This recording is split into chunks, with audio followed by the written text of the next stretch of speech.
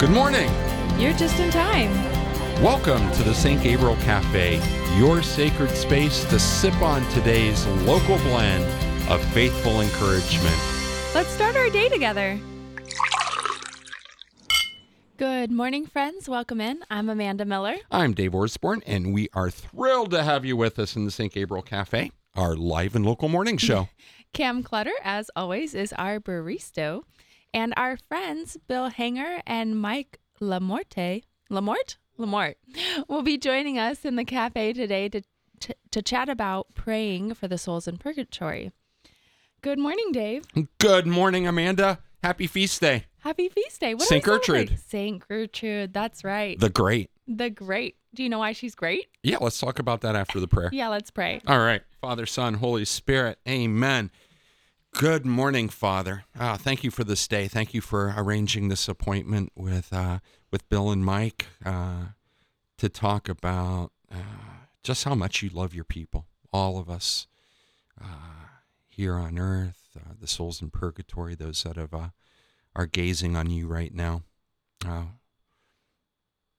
What a mystery, Father, that we're just so thrilled to be a part of, to know your love so intimately, and help us today to shine your glory on others, that they too may come and fall more deeply in love with you. In a special way this morning, let's pray for those souls in purgatory. I'll pause for a second, remember our departed loved ones, that they may see your face.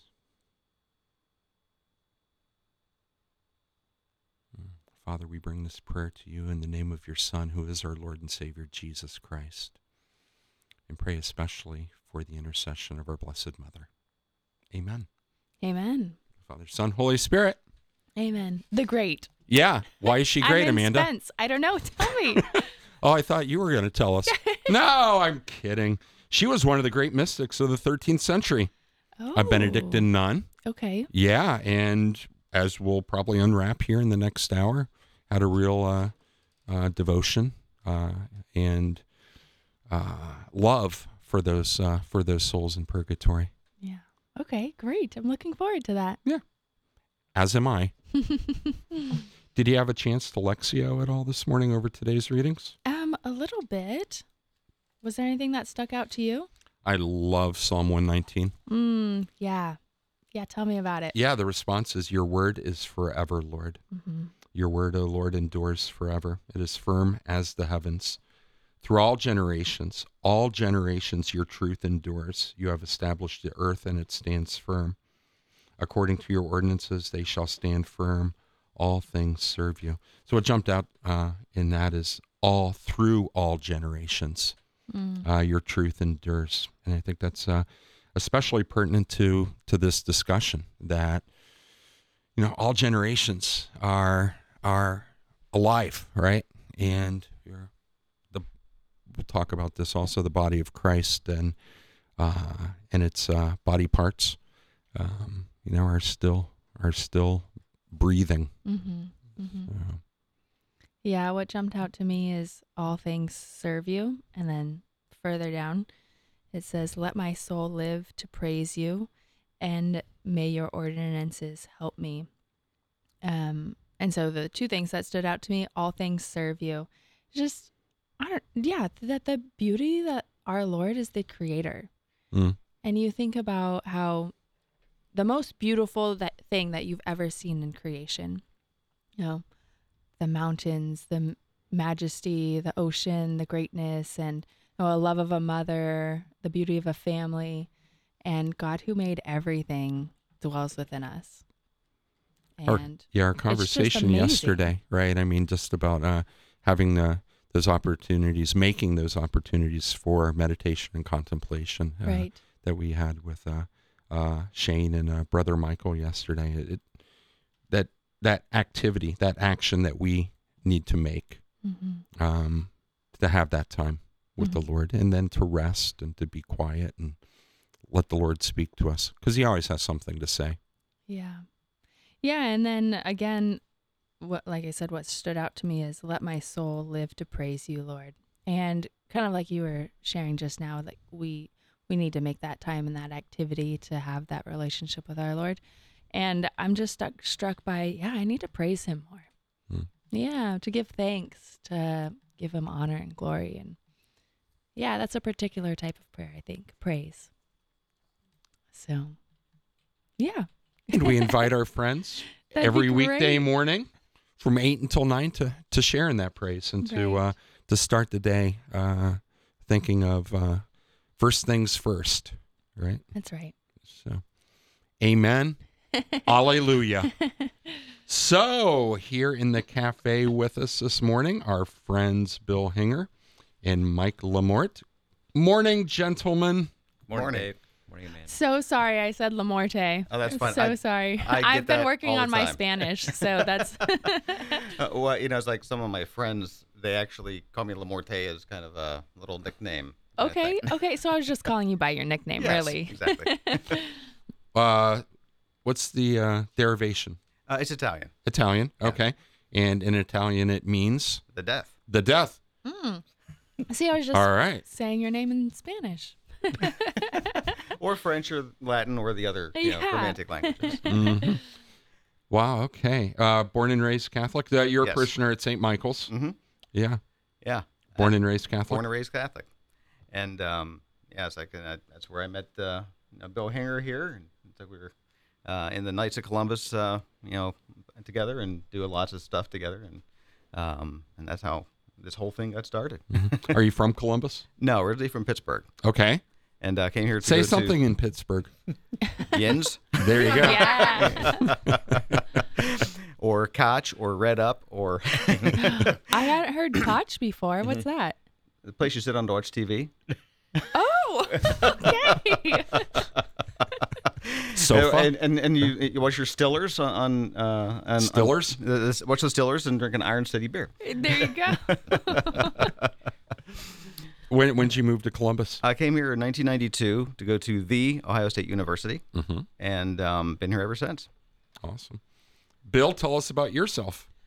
Well, I grew up in a little town west of here called Piqua, Ohio, right on I-75 north of Dayton, and came to Columbus for work and got a job with Huntington Banks, worked there for 33 years, and I've been retired for almost 1 year. Wow. And congratulations are in order. Yes, we have our first and new grandchild born on Halloween. All healthy and happy. Yes, Nice. And they're out in Denver. out in Denver, Colorado. Oh, praise God. Congratulations. Thank you. So, we're talking about the holy souls in purgatory. And I think the catechism probably has something to say about purgatory. Am I right? Yeah, of One or two course it things. does. In Catechism 1030, it says, all who die in God's grace and friendship, but still imperfectly purified, are indeed assured of their eternal salvation. But after death, they undergo purification so as to achieve the holiness necessary to enter the joy of heaven. The Church gives the name purgatory to this final purification of the elect, which is entirely different from the punishment of the damned. The Church formulated her doctrine of faith on purgatory, especially at the councils of Florence and Trent. The tradition of the Church, by reference of certain texts of Scripture, speak of a cleansing fire. Mm. So, it's not a third destination. That's correct. It's kind of the place where you get ready to enter the wedding feast. You're not ready yet, but you will be. So you've already been saved. Your salvation is ensured, but you have a little bit of restitution to pay. Mm-hmm. And so it's either pay now in this life or pay later. But as it says, it's like every cent we pay to the last farthing, depending upon your translation. Last farthing, last cent. I don't have any farthings. I'm fresh out. As a child, did you see? I'm a convert, so purgatory didn't show up at all, in our worship. And I hadn't discovered C.S. Lewis at that point, which he has so much to say actually about purgatory, and we can talk about that more. But did you have that sense of the church suffering, the holy souls in purgatory as a child? Yes and no. I mean, it was just something that was talked about, and it just was. Mm-hmm. That it was just, that's the way things are, and I didn't really think any extra about it until later in my life. Mm-hmm. I would say most cradle Catholics, I may be wrong, but as they grew up, they were reminded, most especially by their mother, if there was any chore or work to be done or any trial that must be endured, Mom would always say, offer it up for the poor souls in purgatory. Well, that's beautiful. And so we did. We didn't necessarily know why, but that was the response when we would complain or, try and get out of something that was not pleasant to do around the house or whatever, maybe schoolwork. It could be anything, but Mom was always quick with that response, and it sunk in. It sunk deep. Yeah, see, that we mourned the dead. We would remember them, especially, at holidays. Is a time when you think a lot about family members that are no longer with you, and but we never prayed for them. Right. And it comes back to that whole reality of the church triumphant, the church suffering, and the church militant, that all these hearts are still beating, so to speak. And if that is true, then prayers all around, right? I mean, the church triumphant is praying and interceding on our behalf. We're able to pray and intercede on behalf of the church suffering. And that's just, that's a beautiful reality. Yeah. Dave, prior to your conversion, was there any belief in purgatory, or that was just not a part of your faith practice? No, it didn't show up at all. Okay. And actually, but that was never a problem. Actually, coming into the church when going through our CIA, it just, this really makes sense. And that's even before I had heard of Maccabees. Okay, so it wasn't surprising to you. No, it wasn't. Well, surprising to the extent that I hadn't heard it before. Sure. But it was in no way a hurdle. What a beautiful, beautiful reality that we can share in all the departed souls. All those people throughout history. The entire Orsborn family tree. Mm-hmm. I can be interceding for. Right. It's true. We often think about the saints, but we don't often think about the souls in purgatory. At least I know for myself, I typically find myself praying for the intercession of the saints. But yeah, I do need to be better at reminding myself that the body of Christ is much larger. Did you think about it as a young Catholic child? No. Or was it like what Bill's experience were when you were, griping about something that offer it up? No. Offer it up, Amanda. I don't think I really thought much about it. Like, I always knew it was like, oh, it's something that we believe. Mm-hmm. But I don't think I really thought much about it maybe until I got into some of my theology classes at Franciscan and started to hear things like they can't merit, so it's actually our duty to pray for them. Mm. And then just kind of the realization of, oh, wow, there are people, there are souls that maybe people have completely forgotten about or don't have anyone to pray for them. And yet that's really a responsibility that I have. So I remember that being maybe more of a light bulb going out in terms of purgatory, going off. Yeah. When did it become more real for you, Mike? It became the most real when my wife and I were on our second honeymoon over in Italy in 2006, and we're in a small town on the coast called Monte Rosso. It's just south of Genoa, and it's like pretty much every town you go in Italy. I mean, you can't spit without running into a church, right? And and so we go into this St. John the Baptist, church, and it was very Gothic, black and white. And we come out, and like off to the side, there's this small little place. It looks very similar architecturally. And above the door, there's a skull and crossbones, and it says, Mortis et Rationis Confraternitas. Now, I didn't know any Latin, and despite the fact that I'm Italian and grew up Italian, didn't really know any Italian, so I had no idea what it meant. But it said Mortis, and my last name's LaMorte, so I'm like interested right out of the gate, right? And so we walk in, and it's beautiful, and it's got these all sorts of great architectural stuff, obviously built 1600s. These beautiful blues, golds, and kind of terracotta pinks. And then you look a bit closer, and there are these skeletons and skulls. Like all over the church? Yes. Wow. Like all over the church. And like just, carved into the walls and sitting up on, different spots and everything. Like, what the heck is this place? There's no pews. It's really, very small and intimate. There's a crucifix and a tabernacle and a choir loft. But, it's a very small place. I have no idea what it was. So it was a little macabre, I have to admit. And so I took a bunch of pictures, and, obviously the internet in 2006 is not the internet of today, so it didn't have as much information back then. And so it's like I looked it up, but didn't really find anything. And then sometime later, I found, a picture or something and said, oh yeah, let me look this up now in like 2014 or 15, something like that. And I found out what it was.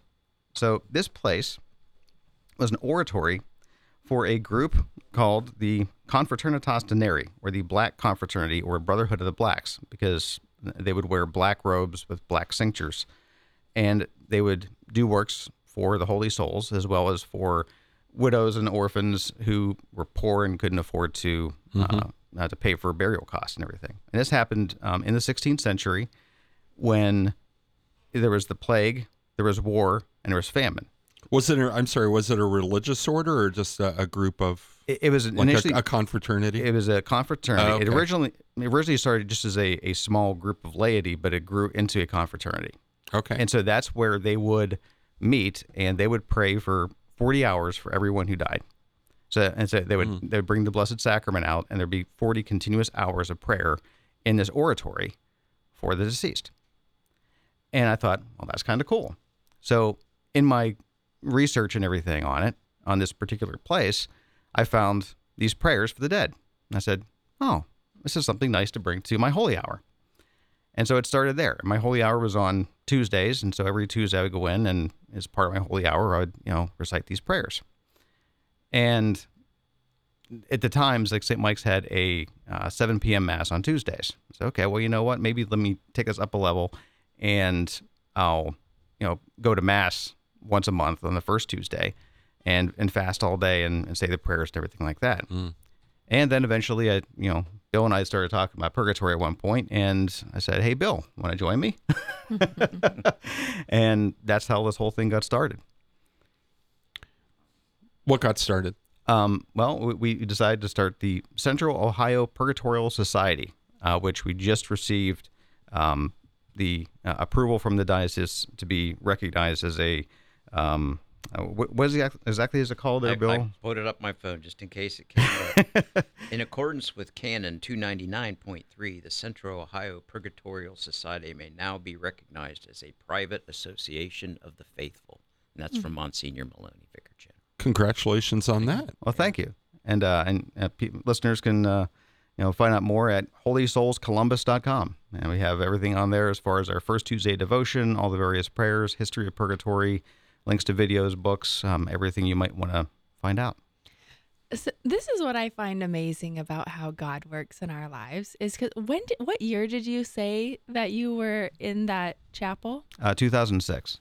Okay. And so it wasn't until several years later so first he planted the seed, and then several years later it sparked oh, hey, I kind of want to know more about this. And then Yep. that developed into like, oh, I should just pray. And then that developed into, I should also fast. And now it's a whole ministry, it Yeah. seems. Exactly. So it's exciting, and we're trying to spread the devotion, because they're, as you guys have said, I mean, they need released. I mean, they're waiting to join the beatific vision, and our prayers can help them. And while they can't merit themselves, they can help us. And Right. so, and I need all the help I can get. Right. Don't we all? Yeah. What do you think it was, Mike, that I mean, obviously, like you said, it just started with some curiosity, but is there any way that maybe you kind of saw this coming, or just something in your life that struck you like, this kind of makes sense that the Lord is calling me to this type of mission? I mean, well, when you have a last name that means the death, Yeah.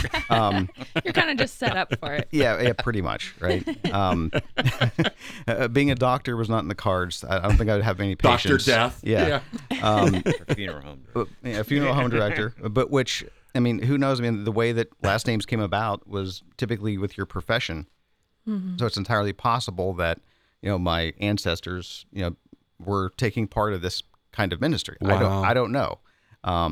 It's a possibility, but all I know is that it's like when you have a last name like this, it's very unique, and when you see a word that has your last name in it, it's like, well, how about that?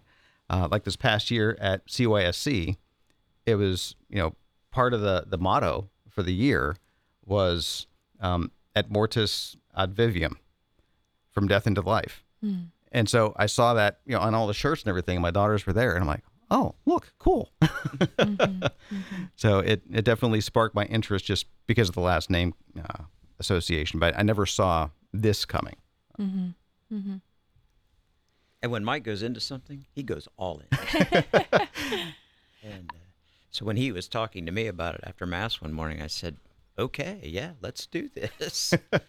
So he certainly carried the ball across the goal line. I was just kind of along for the ride, but it was interesting because I had known Monsignor Maloney when he was pastor at Immaculate Conception when we were there, and Mm-hmm. so I said, well, I can take this constitution, if you will, and get that to him for review and so forth, and he was more than happy to support it. He thought it was a great idea to get this thing going, so he was very, very helpful and generous with his time. Oh, well, Bill, you're selling yourself a little bit short here. I mean, I was, happy just, doing what we were doing, and you're the one that went to Monsignor and sent me an email or a text, whatever it was, and said, like, can you type up a constitution? Which basically amounted to me going online and finding a constitution of some other Catholic organization and doing a lot of copy paste and editing. Mike LaMorte and Bill Hinger are with us here in the cafe, and we're talking about praying for the holy souls in purgatory. Is the confraternity that you discovered in Italy, is that still in existence? No. And that's kind of the history of these different societies, where they kind of rise and they fall in popularity. And for the longest time here in the States, I mean, it's like when I started doing all this research, I only found like two. There was one in New Orleans, and it was a Latin Mass parish, and they offered Requiem Masses once a month. And then you could like submit your names of your loved ones via the website, and then they would add them to their book and pray for them, and everything. I can't remember where the other one was off the top of my head, but like I said, when I first did the research, there were only two here in the States. And I mean, since then, if you look now, you just do just a general search, and you can find more. Various parishes have them. There's nothing, I don't think, that's diocesan wide. But yeah, the history of it, is like of the different societies and confraternities being formed. I mean, they have ebbed and waned, throughout the history. Bill, what struck when Mike was telling you about this? What struck you about? Yeah, this is something I want to be a part of. Well, I had started or maybe renewed my devotion to the poor souls in purgatory through a book that I picked up at the chapel at IC titled Day by Day for the Holy Souls in Purgatory, written by Susan Tasson, I believe is Yeah. her name. The And it's- Purgatory Lady. Yeah, and it's Is a daily... actually, that's what she's referred to as. Yeah, it's a daily meditation, 365 days, and I just recycle through the book. I'm on my second copy of the book. I wore the first one out. But in reading those daily meditations as I was in the chapel, it just struck me that how important it is to pray for the suffering souls because they cannot merit anything for themselves. And interestingly, at the same time, I had this collection of these holy cards from folks that had been deceased, and they were just piling up. And so at some point in time, the Holy Spirit said, why don't you write those names down in your book? So what I did was, as a special devotion to individuals, I put the names and the year that they had passed away on the day of the year in the book.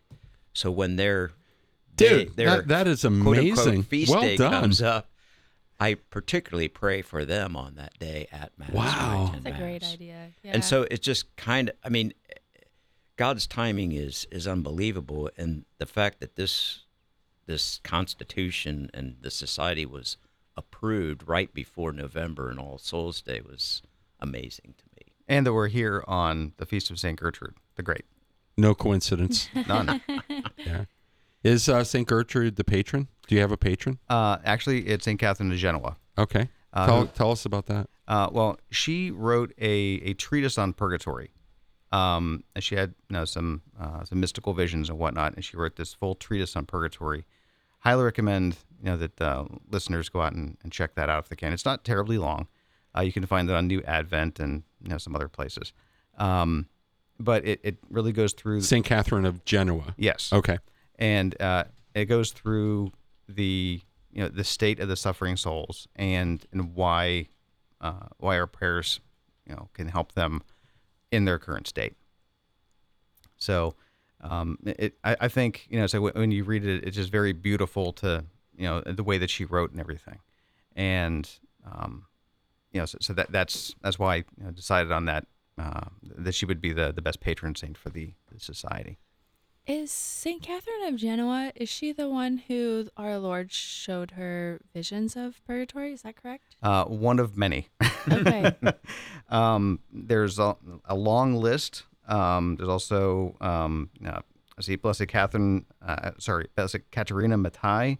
She actually had a spark. She was told that she would have an experience that would show her the pains of purgatory. And she was in ecstasy, and there was a spark that bystanders saw that hit her cheek and left a mark on her cheek. And when she came out of her ecstasy, she said it was the most intense pain, that if she had taken all the pain of her entire life and put it into that one moment, that it wouldn't equal the pain of that moment. Oh. And so she had that experience. So was that a spark from purgatory, or is that... They just saw a spark emanate out of nowhere and hit her on the cheek. Huh. And so there's also Blessed Francesco Fabriano, St. Christina the Astonishing, who... St. Christina the Astonishing? Yes. She has an amazing There's story. more than just the greats. There's the She is the astonishing. Yes. All right. This Yeah. opens up a whole new level of sainthood that we could dive into. I always thought you were astonishing. Oh, that is so good. Yeah. She, it's like, she had an experience. Some people said it was kind of like an epileptic seizure kind of situation, but they thought she had died. And there was no signs of life, so they prepared, a burial. And during the middle of her funeral mass, she levitated to the ceiling. And it wasn't until the priest said, come down, that she finally came back down. She said that she did actually die, and she experienced heaven, hell, and purgatory. And from that point on, she had all sorts of other mystical experiences, but she would have, all these different periods where she would do things like stand in fire or icy water and for hours and come out unharmed. But she was doing these mortifications for the holy souls. Now, I don't recommend that anybody else do these things. It's a special grace. Yes. Because we're not all astonished. We're not all astonished. No. But yeah, St. John Vianney, Margaret Mary Alacoque, St. Bridget of Sweden, St. Augustine, St. Francis of Rome. I mean, there's a long list of saints who either had devotions to the Holy Souls or actually had mystical experiences where they saw, the state of the Holy Souls. Mm. How are they typically described then? Or how is purgatory typically described? Every saint has a different way of describing it, which is kind of interesting. I mean, it's like some have related it as a giant icy pool. Other ones as fire that is hot but does not burn, the Holy Soul themselves, because it's a cleansing fire that burns, the sin away, as opposed to in hell where it's actually afflicting the soul itself with pain. The pain that they feel in general is the separation from God, of knowing that they are invited to the wedding feast, but they're having to wait. Mm-hmm. So it's like we're all imperfect workers in the vineyard, right? And it's like, there's some days where it's hot outside and we're like, I just want to sit in the shade and drink some lemonade and let someone else do the work. So when the time comes that we have to, that it is our day, to come out of the vineyard and say, okay, Mike, good work here, but we have to take account for those days you sat in the shade. So you're going to get into the wedding feast, but first you need to sit in the sauna, and we're going to lock you in there until it's time to get out, until you've sweated out all of the days that you should have been working. You're going to be sitting in a sauna. And then, but when you come out, you've sweated off all the dirt and grime and of your attachment to sin and everything else. And they give you a clean wedding garment and you go in. But for us down here, we can pray and say, hey, Master, I will work a double shift today so that my mother, my father, my spouse, my brother, my sister, aunt, uncle, godparent, whatever, can get into the wedding feast a little bit earlier. I have a suspicion that one of the things that I'll be cleansed of is my impatience. and how ironic is that? Because the suffering is because of impatience. You can't wait to share in God's glory. Mm-hmm. So I'm being cleansed of impatience and I'm suffering impatience. So well, it's funny you mentioned that. I mean, one of the saints, I can't remember which one, said that the souls in purgatory need to stay there until they have basically waited out the restitution for the things that they have caused on this earth. So it's like if a lie that you told or something else that you did caused a ripple effect, you are stuck in purgatory until that ripple has settled down. Actually, I think maybe it was St. Catherine of Genoa. I was reading one of them who had a vision of purgatory, and the example was a soul that she had met in purgatory, and she was there because of lies. And she said because they have such a ripple effect on the community, it is a great punishment. And that I think that struck me because I'm of the impression that not many people think that lying is actually a sin or something that can be really harmful. A white lie. Yeah. Right. Yeah, we kind of downplay it quite a bit, right? Society's like, oh, it's not a big deal, or we use the excuse we don't want to hurt somebody, but actually it can have repercussions. Yeah. And one of the most unfortunate things that we can do, knowing that for the most part, most of us will probably spend some time being purified after we pass away from this life, is to canonize people or the deceased at the funeral mass. Because I think most people who may have that notion that, well, Aunt Flo is in heaven, well, they won't pray for Aunt Flo because she's achieved the beatific vision. So it just makes my heart ache when I hear that at a funeral that the deceased is already in heaven, because we really don't know that. Yeah. We hope that for sure, but I mean, I pray for a lot of people who I felt were saintly, but only God knows their hearts. So Yeah. Well, it's funny you mentioned that because you're talking about your mother and what she would say about purgatory. Well, my mother would say, like after my father passed, she said, "There's no purgatory time for your dad. He went straight to heaven." But like you said, I mean, we don't know. So I still pray for him, just like I pray for all the other members of my family. Bill, I think that's such an important point to make, actually, because there is this, yes, genuine desire to want to comfort those who are mourning. And that it's a good thing to do, of course. But at the same time, yeah, the disservice that we do to not also speak the truth of, yeah, we should pray for this person because we never know. yeah, I forget which saint it was, but he deliberately tried to hide all of his works, writings, and so forth, because he didn't want that to happen, that people would automatically canonize him at his death, because he knew of his sinfulness and needed the prayers. So there's a lot to be said for that. Mike LaMorte and Bill Hinger are with us here in the St. Gabriel Café. Tell me more about St. Gertrude. Well, she was is that like her and her husband had kind of an interesting marriage. I mean, it's like she kind of had to kind of pull him in, as like if I remember correctly, he was a bit of a gambler, and they ended up it's like after she prayed for his conversion, they ended up living in the hospital in Genoa and spending the rest of their lives just working for the hospital patients and everything. So that was the best of my fuzzy recollection this early in the morning before the coffee is kicked in. But yeah, so it's like her experience in the treatise. I mean, it was very interesting.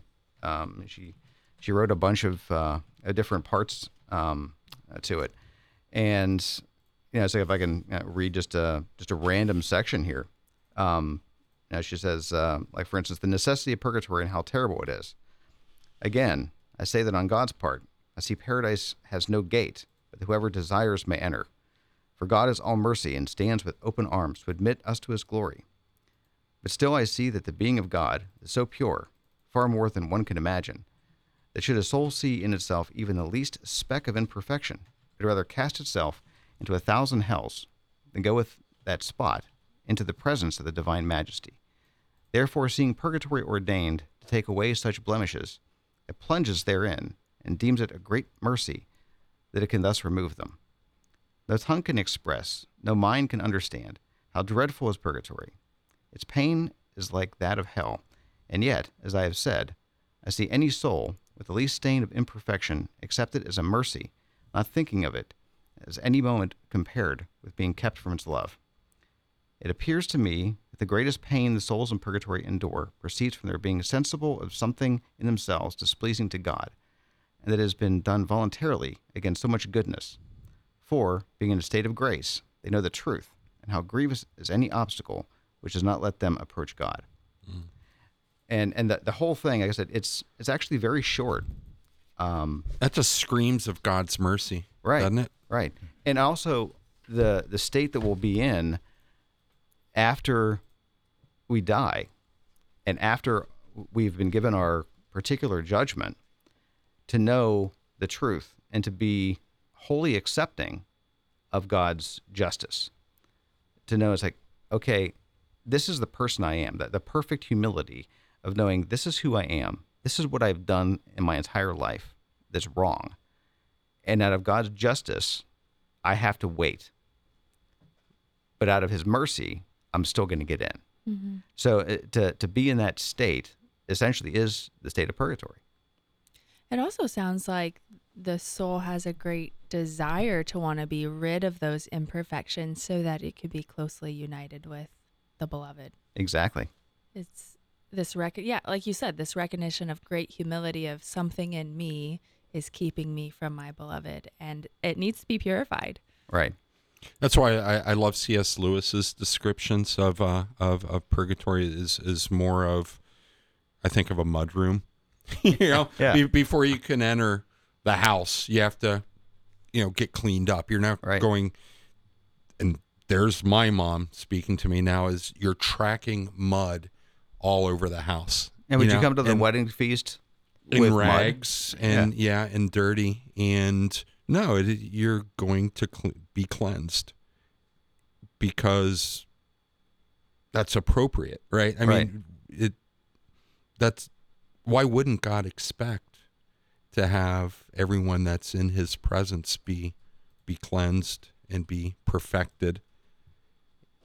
And the way C.S. Lewis presents it is just there's it doesn't lose track of the destination. You're entering into his presence, and these are the things you have to go through in order to get to the destination. And if I remember correctly, you said that he didn't have a problem with purgatory. It seemed very natural for him to accept that. Yeah. How does he describe? I'm not familiar with. Yeah, how C.S. it's Lewis. that cleansing, that just Okay. getting rid of all the filth and imperfections from our earthly life, and being prepared to be in the presence of God. Mm-hmm. So And one of the things that struck me was maybe an oversimplification, but that's the way I read it. That's Dave's version. well, Saint Ignatius of Loyola, and I'm paraphrasing here, but mentioned that it just made such an impact on me in terms of praying for the holy souls. Was we spend our lives on this earth suffering through trials and miseries and things that either have been imposed upon us or self-inflicted, and to not take those and use those moments for good is that when we pass from this earth, we then suffer part of our eternity again in purgatory. And so why would we voluntarily want to suffer twice? Yeah. Yeah. That's a good point, Bill. How can we avoid purgatory? You hear people say, "Oh yeah, as long as I get to purgatory, I know No, I'm you don't ready want for that. heaven." No, yeah, shoot for heaven. Shoot for heaven. Yes. Yeah, absolutely. Well, because that's the destination, right? I mean, Right. you're aiming where you want to go. Yeah. Yeah. And You you think about- don't set the GPS when you want to drive to Chicago. You don't set the GPS for Indianapolis. Right. You set it for Chicago. You may have a stop in Indianapolis to go to Portillo's or something, but you want to end up in Chicago. Yeah. Right. Making it to the airport or to the train station, and it's not far enough. Right. Right. Exactly. Well, how can we avoid staying in a state of grace and everything. But more importantly, St. Bonaventure said, God values more a little voluntary penance done in this life than a severe and involuntary satisfaction in the next. So taking on these extra, penances and mortifications now saves us time later. I mean, realizing when we do make a mistake to make the restitution in this life. Because as Bill said, once you're in purgatory, you can't voluntarily make those restitutions. The judgment has already been set. Where if we voluntarily say, okay, I messed this up, I need to make it right, and we do it now, then, when it comes into our turn at the judgment seat, that is accounted for. So, in addition to, like say, for instance, if you lie about something and then you come, because we were talking about that earlier, and then you come clean and then you make restitution here, that's one way. The other way is through indulgences, which I know has gotten a bad rap because of Protestantism, but the church still believes in them, and the church still issues them, and we can get indulgences for ourselves as well as for the holy souls. And the easiest way, the way that I would recommend is it's called a pardon crucifix. Many rosaries are made with them, and it's a very ornate design. If you just do a search for pardon crucifix online, you can find a picture of it. On the reverse side, it has a small imprint of the Sacred Heart, And, one of the indulgences attached to the pardon crucifix is by devoutly kissing it, a partial indulgence is gained. That can be applied to you or to the holy souls. And so when Bill and I recite the litany for the holy souls, and, I'll say the versicle and then Bill says the response. It's like, as he's saying the response, I'm kissing the pardon crucifix for that particular group of people, such as, those who have suffered disadvantages or harm through me, my friends and neighbors, those who are least remembered, those whose release is most remote, etc. So that partial indulgence is applied to those people. But in this life, you can gain those partial indulgences yourself. And there's a long list of different ones you can get. Like, for instance, on a saint's feast day, if you go to and visit the patron saint of a church, who it's that feast day, like St. Patrick's, if you go to St. Patrick's Church and visit there on that feast day, go to confession, go to Mass, and a partial indulgence at minimum is gained. Yeah. For the we opened with the Catechism chapter paragraph 1030. It continues into 1031. The Church also commends almsgiving, indulgences, and works of penance undertaken on behalf of the dead. So that's 1031. Specifically on indulgences, I would refer friends, if you want to study up on this today, paragraphs 1471 to 1473 is specific to indulgences. Let's talk in the final 13 minutes about the association. Again, the private association that's been approved here in the Diocese of Columbus. The name of it again? Central Ohio Purgatorial Society. I'm trying to think of the acronym. COPS. There you go. Yeah. Cops for souls. Yes. Cops for souls. How's this going to be expressed? Well, again, right now, holysoulscolumbus.com. If you want to sign up once a month, get just a little reminder email that, hey, tomorrow's the first Tuesday. Anyone can participate, as long as you've reached the age of reason.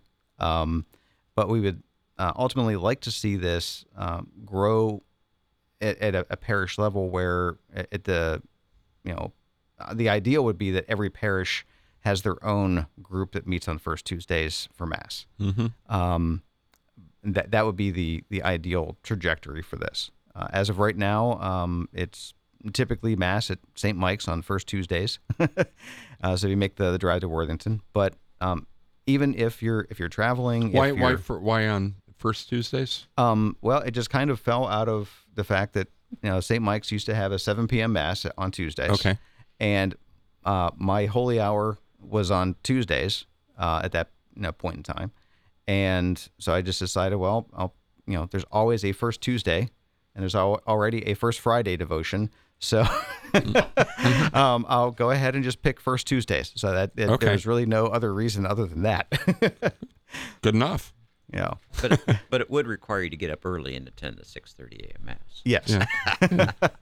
There's a built-in mortification. Yeah. So, I mean, if I would like to have it where we would have a Mass in the evenings, because I think there's just something special about fasting all day and then breaking your fast on the bread of angels. That's beautiful. Yeah. And then offering that, not for yourself, but for the holy souls. Are you maintaining a book of the faithfully departed? Bill, what you're doing in your devotional is beautiful. Will you be accepting names of people that we want to pray for, or are you praying by name for the souls? That is on the plan. So that we haven't quite got there yet. We're still largely getting our feet underneath us. I mean, because I think that's something beautiful that we do every year in November. The parishes have that book where you can register your departed loved. That's just to know that their name is written down, and remember, because it is, and in front of God, He knows their name. But for us to actually express it and write it down, there's something beautiful in that to me. And it's like me personally, whenever as on first Tuesdays when I receive the Eucharist, I always offer it personally for any soul who has no one else left to pray for them. Yeah. That's still in purgatory. So just so that one soul is remembered, and that's my personal offering at those masses. I have a friend who does a similar thing. He said, anytime I go to Mass, I like to pray for all those souls who need just one more Mass so that they can enter heaven. And he gets really excited about this because he's like, just think about all those souls who are now praying for me to get to heaven. It's a great and prayer then hack. all those souls that I'll see. Fulton Sheen actually Yeah. has a quote: "As we enter heaven, we will see them. So many of them coming towards us and thanking us. We will ask who they are, and they will say, 'A poor soul you prayed for in purgatory.'" Yeah. That's so beautiful. I mean, this is a team game we're playing. Absolutely. So And- we need to help each other. Right, and they're praying for us for our sanctity. So it'd be out of Thanksgiving. So it is truly a team game. It is something where it's like all three churches are the entire body of Christ. Militant, penitent, and triumphant, all together cheering each other on. Yeah, and if that's not enough incentive, right? That not only do you have several souls praying for you to get to heaven, but also that triumphant reunion in heaven. I'm all the souls that you helped release from purgatory. Yeah. Come on, that's just Yeah. pretty awesome. Well, from a practical perspective, too, one of the things I push whenever I'm talking about this devotion to people is to learn the prayer of St. Gertrude and then pray that prayer during the consecration of the Mass, either for all the souls in purgatory or for specific people that you have in mind. Tell us about this prayer. I know Father Lump mentioned it again this morning at 6:30 a.m. Mass for her feast day, and it's there's I would say pious tradition around the prayer and souls being released from purgatory. One, I mean, Father kind of went into it a little bit. He says it doesn't really matter whether it's one or many or 1,000. That's immaterial. But even if it's one, it's worth reciting the prayer. But again, I attribute the praying of that prayer during the consecration of the Holy Spirit. I mean, I would have never done that any other time, but through the course of delving into this devotion, somewhere along the way, I started praying that prayer during the consecration of the Mass. I'm sure it's on the internet. It's got to be. You can find it at Understatement. holysoulscolumbus.com. Yeah. Oh, well, there you go. So, let's pray it. The prayer of St. Gertrude. Eternal Father, I offer thee the most precious blood of thy divine Son, Jesus, in union with the Masses said throughout the world today, for all the holy souls in purgatory, for sinners everywhere, for sinners in the universal church, those in my own home, and within my family. Amen. Amen. Like you said, Bill, whether it was 1 or 1,000, it's still a soul, so it's worth praying it. But our Lord does promise that if we pray this, 1,000 souls will be released, right? Well, that's the pious tradition, I believe. I Yeah. don't know that we will ever know that. Sure. And as all private revelations, I mean, it's we can't. It's like it's okay to believe it, but it's not something that our salvation is dependent upon. Right.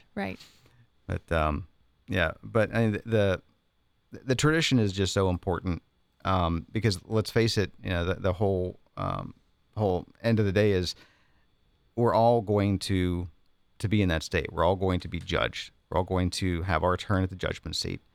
And as Bill said, more likely than not, we're all going to spend at least some time in purgatory. So having other people praying for me once I pass, I mean, that's hugely important. And I don't think there's anyone that wouldn't want someone still praying for them after they pass. And just, being in the sorry state of, oh, well, he's already in heaven or she's already in heaven, as Bill said. Well, and St. Monica requested of her son, St. Augustine, Yes. just remember me at the altar. Yeah. I remember Father Benedict Groeschel saying that over and over again. Pray for me, pray for me. Don't forget me, pray. That's a beautiful thing. When you pray for your departed loved ones, Bill, do you remember them by name? I mean, those that are closest to you. I have a litany that I recite at every Mass. Yes. Yeah. It takes about 10 minutes. That's so good. I mean, that's such a great reminder. Could be because rarely do I do that. We pray for the departed members of the Orsborn and Hensler family, which is my wife's family. But I guess as I remember my parents, my grandparents, cousins, that have passed, I'll think of their name. But to take that extra step at Mass and actually say their names, again, it's just so beautiful to go and write them down in that book, but then just to utter their name, Right. that their name is remembered. Something that a friend taught me that I thought was so insightful, because a lot of times we have the problem of I just forget. That's something I would like to do, but I just forget. And my friend had shared with me what she likes to do, either if it's a certain chore that she does every day, something tactile to connect the prayer to. Like, for instance, I know this person's favorite color was purple, whatever it is. Anytime I see the color purple, I'm going to make sure to pray for them. Or anytime I do this particular activity, that's going to remind me to pray for them.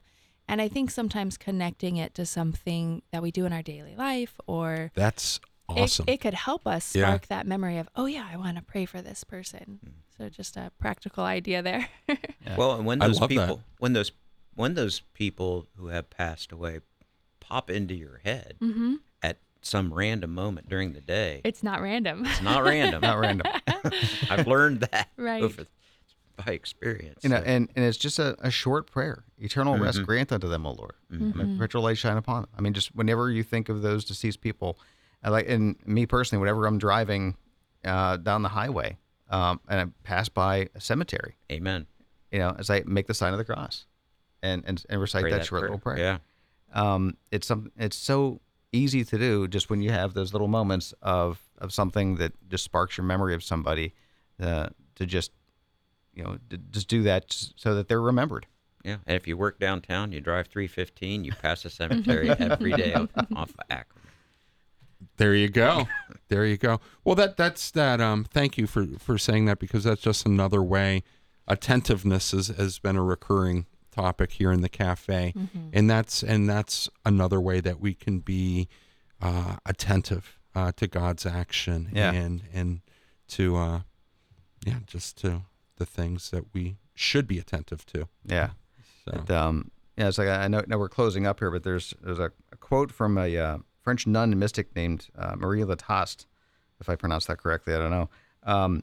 But it's a great reminder. She says, "You can do nothing more acceptable to God or profitable to yourself than to pray for the holy souls, for they will be mindful of your favors in heaven and will pray unceasingly for you, that you may become holier in life and be freed from purgatory soon after your death."